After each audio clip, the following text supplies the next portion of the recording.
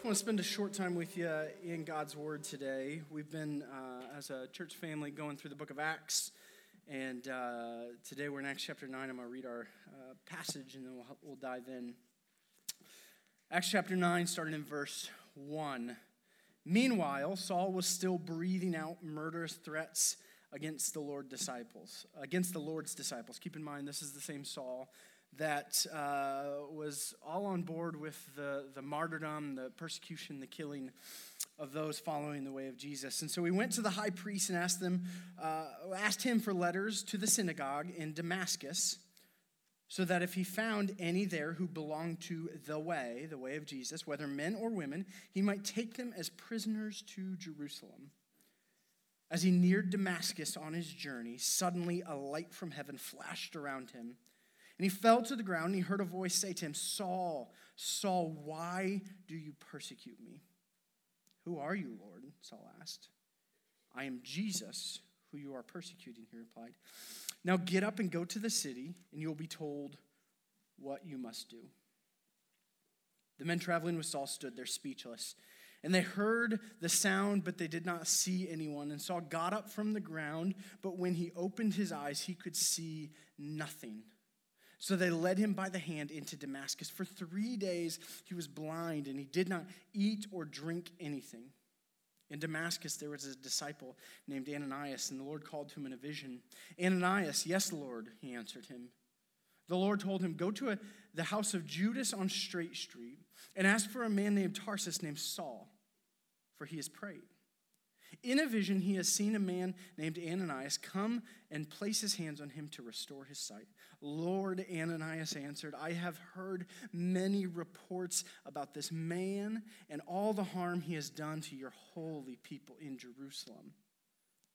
And he has come here with authority from the chief priest to arrest all who call on your name." But the Lord said to Ananias, "Go, this man is my chosen instrument to proclaim my name to the Gentiles and their kings and to the people of Israel. And I will show him how much he must suffer for my name."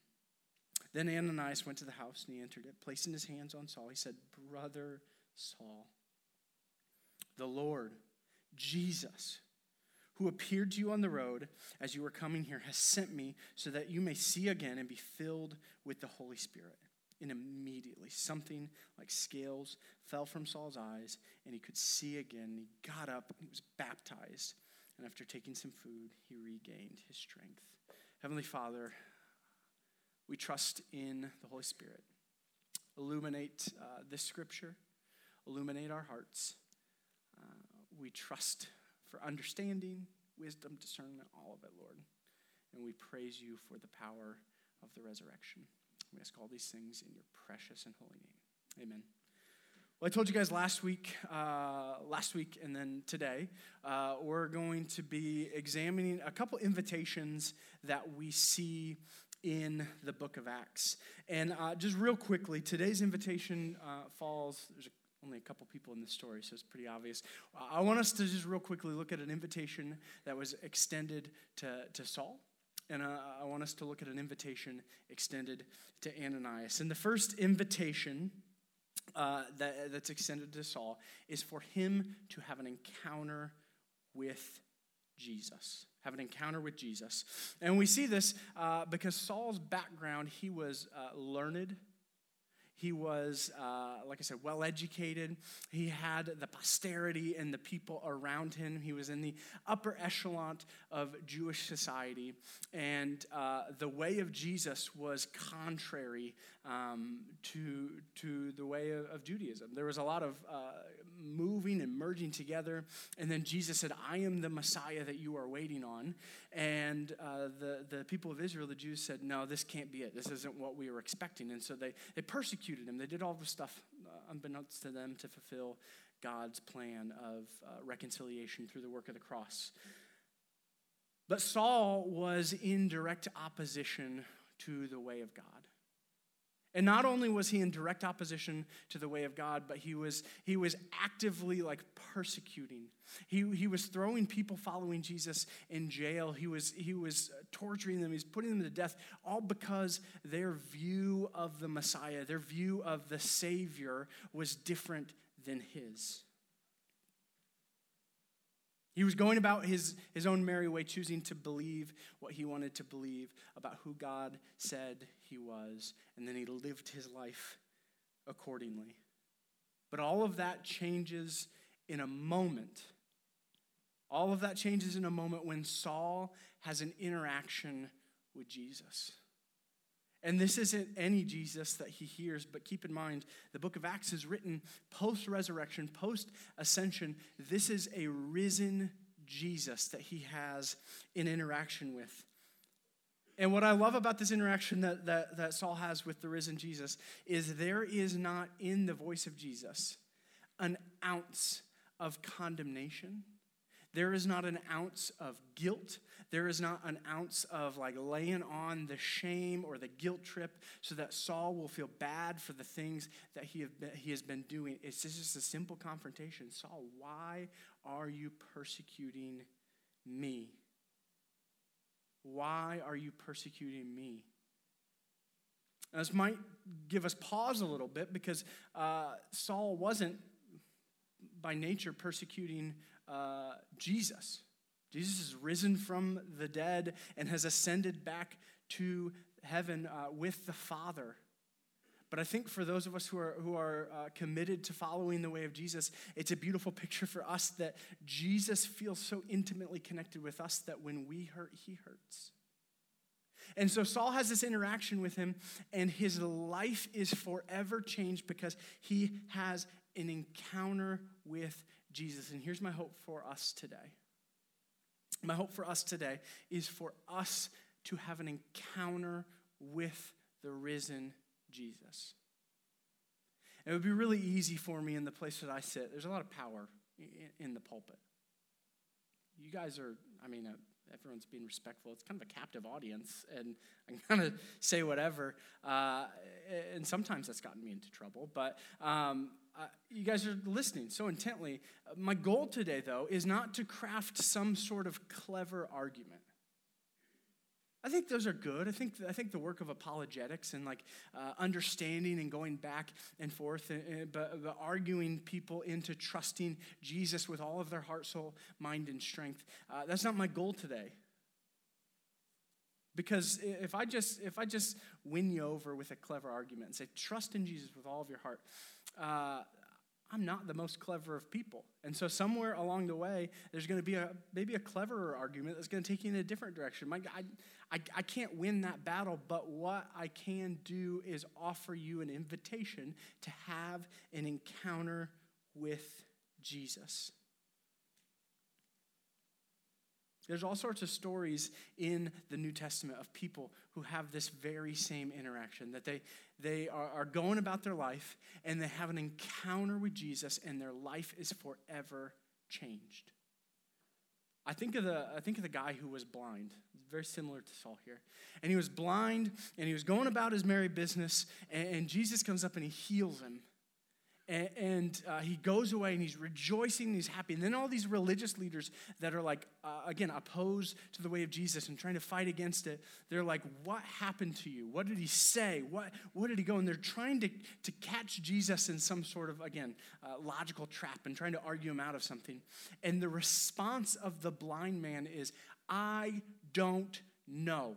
I don't know what happened. I don't understand it. All I know was that I was blind and now I see. Maybe you're here this morning and you feel like you can't piece together you can't logic out the Christian faith. Me and you are in the same boat. There's a lot of questions that I have. There's a lot of questions where I go, I don't know the meaning of X, Y, or Z. Why does this happen? Why do bad things happen? And I'm like, I don't know. And anyone that is telling you they can logic out life in general, that says this is how everything makes sense, are selling you a false bill of sale. There's no thing we can do to go, now I can logically piece together everything in my life and have it all just make perfect and complete sense. You will never be able to have that, but what you can have is an encounter with our risen Savior, Jesus. That your life comes face to face with his and you go, listen, I don't understand all of this, but I understand that once I was this way before and I'm this way after. And for anyone who's watched The Chosen, I love how they portrayed Mary Magdalene. I think it's in the first season. And her life was radically like woman of the night, possessed by demons, all of this stuff, like this terrible stuff going on in her life. And then Jesus, she has this encounter in the first episode with Jesus. And then all of these religious leaders, again, are questioning her, saying, what happened? And she's like, listen, I don't understand what happened. All I know was there was a before me, and there's a new me that's the after me, and the thing in between was Jesus.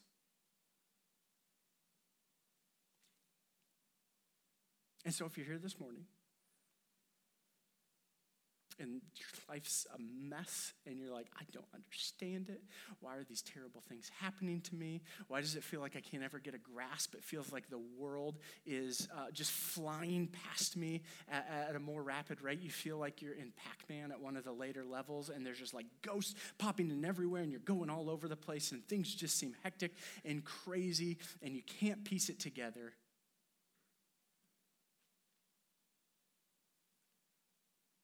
You can have an encounter with the risen Savior this morning. Now I want to be clear this morning, because I'm not asking you to have an encounter with Connection Church. I'm not asking you to have an encounter with the corporate church. I'm not asking you to have an encounter with religion. I'm not asking you to have an encounter with Jesus followers. I'm not asking you to have an encounter with religious rules that you feel like exist. I'm not asking you to have an encounter with the Bible. I am asking you to have an encounter with Jesus, who was put to death for your sins and raised back to life, defeating sin and guilt and death forever. Those other things are good things. Church, Jesus followers, Connection Church. I'm partial to us. I feel like we're decent people, but we're not ultimate things. Colossians talks about how Jesus is preeminent over all creation. He rules and he reigns. He had an active hand and participated in creation, breathing the life that we know into existence. And that same God put on skin and bones, came and lived life on earth, sacrificed himself for us, and was raised back to life. And that Jesus this morning is going, come to me, all you who are weary and burdened. You're burnt out on religion, trying to figure things out on your own. Come to me. And you might feel a little bit this morning like, I don't know, that sounds nice, but you don't know what I'm bringing to the table, Jordan. There's some stuff. There's some stuff from my past. There's some stuff from, like, some things I've said, some things I've did, some things I've thought, some things I've believed. We're in great company then. This is the story of Saul. This is the story of Saul. There's stuff in his past. He was literally in direct opposition to the way of Jesus, persecuting people for what they believed, throwing them in jail because he disagreed with them. But the good news of the grace of Jesus is there is no contingency on bringing a good resume to the table. It doesn't matter the things you have in your past. It doesn't matter the things you've thought, the things you've done, the things you've said, the things you've believed. All that matters is that you open up with a heart full of surrender going, Jesus, I don't understand any of this, but I understand that you're good and I want some of that. I understand that I can't put my life together on my own, and so I want you to help me with it. I need you to do it for me.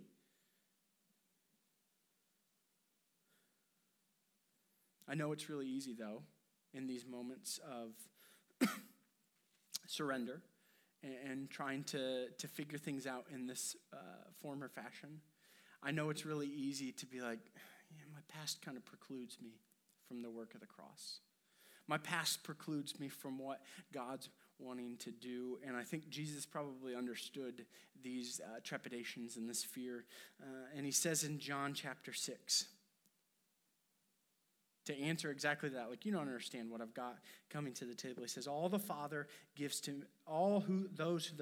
to me will come to me, and whoever comes to me, I will never drive away. Another translation says, I will never cast out. We don't have to have any fear when we come to that encounter with Jesus of like, I hope he'll accept me. I hope he'll forgive me. He's already promised, I will never drive away. I'm reading a book right now with a few guys from around here, and he gives this quote, and he's talking about this verse. The whole chapter was about this verse, and here's what it says. But I am a great sinner, you say. Jesus responds, I will not cast you out. But I've been sinning for a long time, you say. Jesus responds, I will not cast you out. I am hard-hearted, wanting nothing to do with your ways, you say. And he says, I will not drive you away. But I've messed up even after receiving your grace, you say. Jesus responds with, I will not drive you away. But I've actively served Satan and been opposed to you, you say. Well, I will not cast you out or drive you away. But I've sinned against light, you say. And he responds with, I will not cast you out. But I've sinned against mercy, you say. And he responds with, I will not drive you away. But I have no good thing to bring with me, you say. And he responds, I will not drive you away. There is not a thing you could do that would ever cause the person of Jesus, as you have that encounter, to be repulsed by you, to be ashamed of you. Instead, he is standing this morning ready for an encounter with wide open arms going, I love you, I love you, I love you. So how do you have an encounter with Jesus? I'm not meaning to be sarcastic. It's really pretty simple. You ask for it. Go, Jesus, I'm putting this out there. I'm trusting that you will meet me in my desire. I can't piece the mess of my life together. I can't piece the goodness of my life together. I can't make sense of any of it, so I'm trusting that you will, and then you live for it. You live like Jesus is who he says he is. And then I promise you, and I believe Jesus is who he says he is, and I believe he'll meet you in this space. And then watch your life transform. If you're on the fence this morning, if you're on the fence about the way of Jesus or who Jesus is, my encouragement to you is, what do you have to lose? Go, Jesus, prove yourself to me. If you're really alive, if you've really conquered death, if you're really who you say you are, show me. And watch him prove himself faithful. So the invitation to Saul was to have an encounter with Jesus. Not church, not religion, not Jesus followers, but to have an encounter with Jesus. And then the other invitation that we see, the invitation of Ananias, is really, really simple. And I think Jesus people in general, I think myself included, this is one of the ways that we need to grow the most. And the invitation extended to Ananias is not to rule people out as recipients of God's grace. I have a distinct memory in 5th grade on the playground. And every day we either played, grew up in Indiana, so we either played basketball, and then if there was no snow out in the field, we'd play football. And I remember every kid in elementary school that plays playground football wants to be a skill position. Nobody wants to be an offensive lineman in playground football. That's just not, it's not something people are like, yeah. So I'm like, I want to be the quarterback. And I was a bigger kid in elementary school. I wore husky jeans, if that tells you anything. I was a bigger kid. not skill position material by any means. And I've got this distinct memory of this kid, and it was really hurtful. I can look back now. I don't think it's so traumatizing that it affects me now. I've got this memory, though, of this kid named Jake, and I was like, no, Jake, let me be quarterback. And please, kids, please don't ever go say this to someone. It's very hurtful. But his response to me was, get on the line, Tubbo. And I was like, okay. I remember, again, this is an unsanctified part of me. I'm going to be real with you. I threw him on the ground, and I ran away crying. Get on the line, Tubbo. But he looked at me and discounted what I had to offer, which wasn't much, but discounted what I had to offer because of my size. He looked at me and wrote the entire story about me because of how I appeared on the outside. And friends, I'm fearful. I'm fearful that far too often we as Jesus people do this for those who are maybe on the outside of our faith. Ananias does this in verses 13 and 14.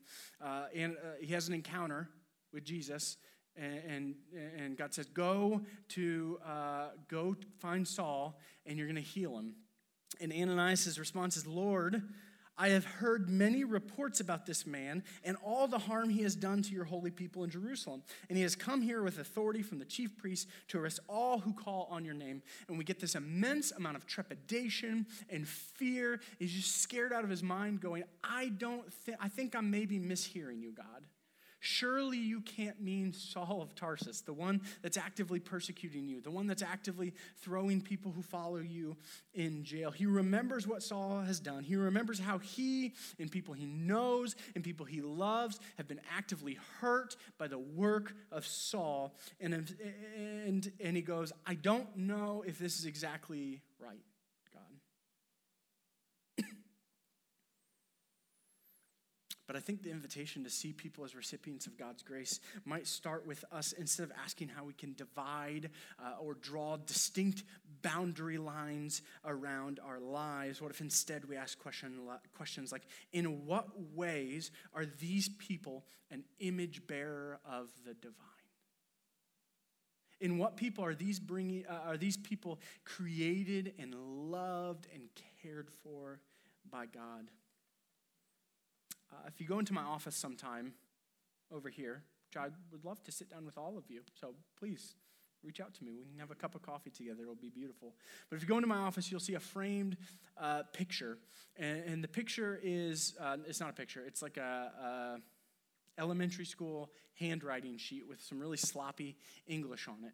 And I keep that in my office as a point of prayer to when I see it, I engage with prayer and praying for people of the Muslim community. I cut my teeth early on in ministry as a missions pastor, and one of the greatest joys that I ever had was leading mission trips up to Dearborn, Michigan. Dearborn, Michigan in the United States is the highest concentration of people of the Muslim faith in the United States. It is unreal. You go up there and signs are in Arabic, and it's an incredible thing. And there's an organization up there that I was working with, and we would take teams up to, and we would go and we'd help teach English as a second language class. And so I remember sitting down with this grown man, and his handwriting is in my office. And we sat down and we were just basic English stuff, like stuff Hudson's learning, but that he could, learning English, so that he could acclimate himself to living in a new place. Some of these people move here for economic reasons. Some of them are running away from persecution. There's a myriad of reasons. But I remember I was on a trip in Dearborn, Michigan one time, in the highest concentration of Muslim people in the United States. And if you have ears or you've paid attention, I'm not an authority on this, but it breaks my heart.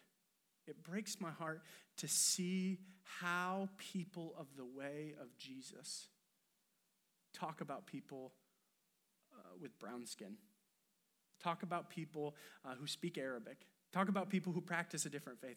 Now, hear me out. I believe with all of my heart that Jesus is the way and the truth and the life, and no one comes to the Father except through him.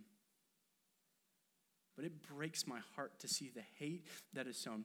And so I was with a guy named Eric Grant. Eric is one of our elders at First Church, a heart for missions, heart for the nations, loved him dearly. And he was leading a devotional one morning, and I remember the scripture was, our enemy is not of flesh and blood, but of powers and darkness and principalities.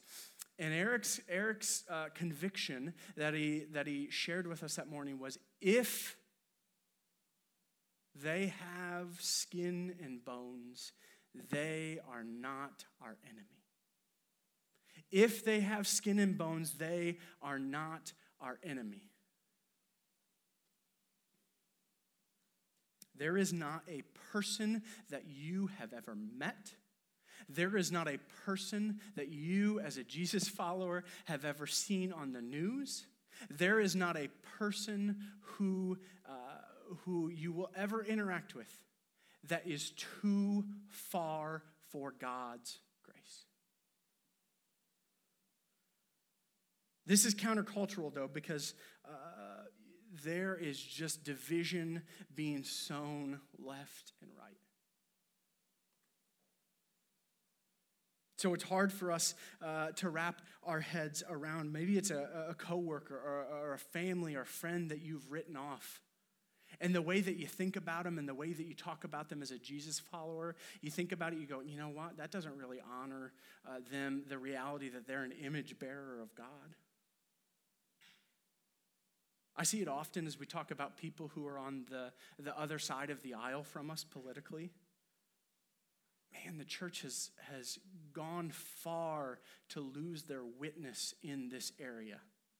The way that we talk about people and the way that we say, well, no, like we make fun of them, we ridicule them as if the blood of Jesus is not also an offering over their lives. This is countercultural to us, but this is what the resurrection sows inside of us, that we don't have to be like the world around us. For the resurrection to ring true in our lives, we have to live as though Jesus defeated that old way of living, and we need to allow a new way of living to be stirred up in us.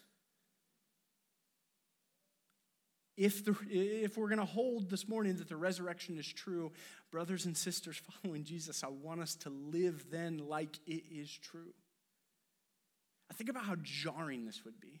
You're sitting around the water cooler, you're having a break, you go, did you catch so-and-so on the news, or did you see this in the paper, or can you believe so-and-so from over in accounting is like this? And you hear the conversation begin to stir in this way where they're just sowing discord and sowing division and acting like they are beyond the reach of God's grace. And in that moment, you have an opportunity to go, yeah, I've got my weaknesses too.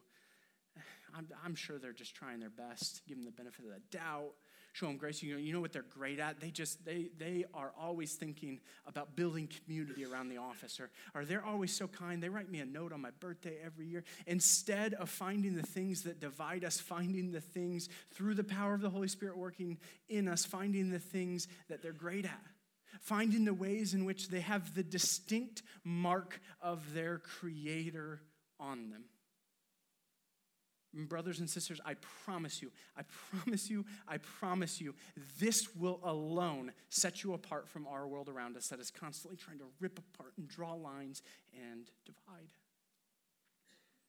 To not get wrapped up in the dialogue of hatred and division, but instead as a resurrection people, as a people who have been transformed by the good news of Easter, to allow ourselves to be conduits of God's grace. To go, you know what, I don't have my life together either. It's only by the grace of God that I'm standing and living and breathing. I'm going to give him the benefit of the doubt, and I'm not going to let my speech be marked with hate and division and evil, but instead I'm going to allow it to be filled with grace and love and understanding as the Spirit allows.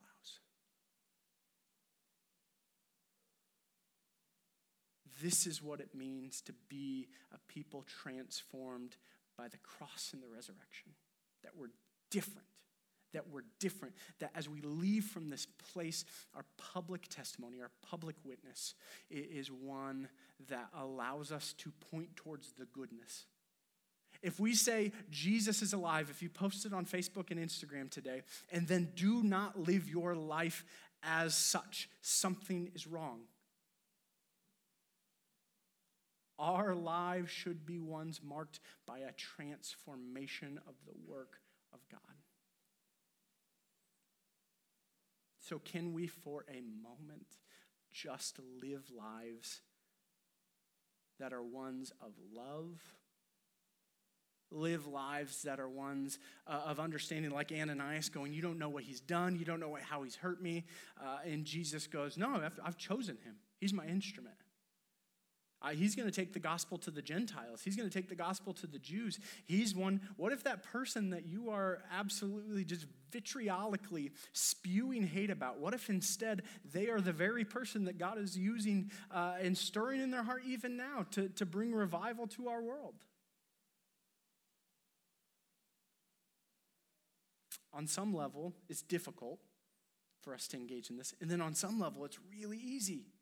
Because we just have to go, Holy Spirit, Jesus, transform me, make me new. Have that same encounter with the risen Jesus this morning that I was talking about earlier. So the invitation we see to Saul is to have an encounter with Jesus. To go, I can't make sense of church. I can't make sense of the world around me, but I think there's something about this Jesus guy. Let me have an encounter with him this morning. And the invitation we see from Ananias is to live a life that assumes that no person that you interact with, no person that you see is beyond God's grace.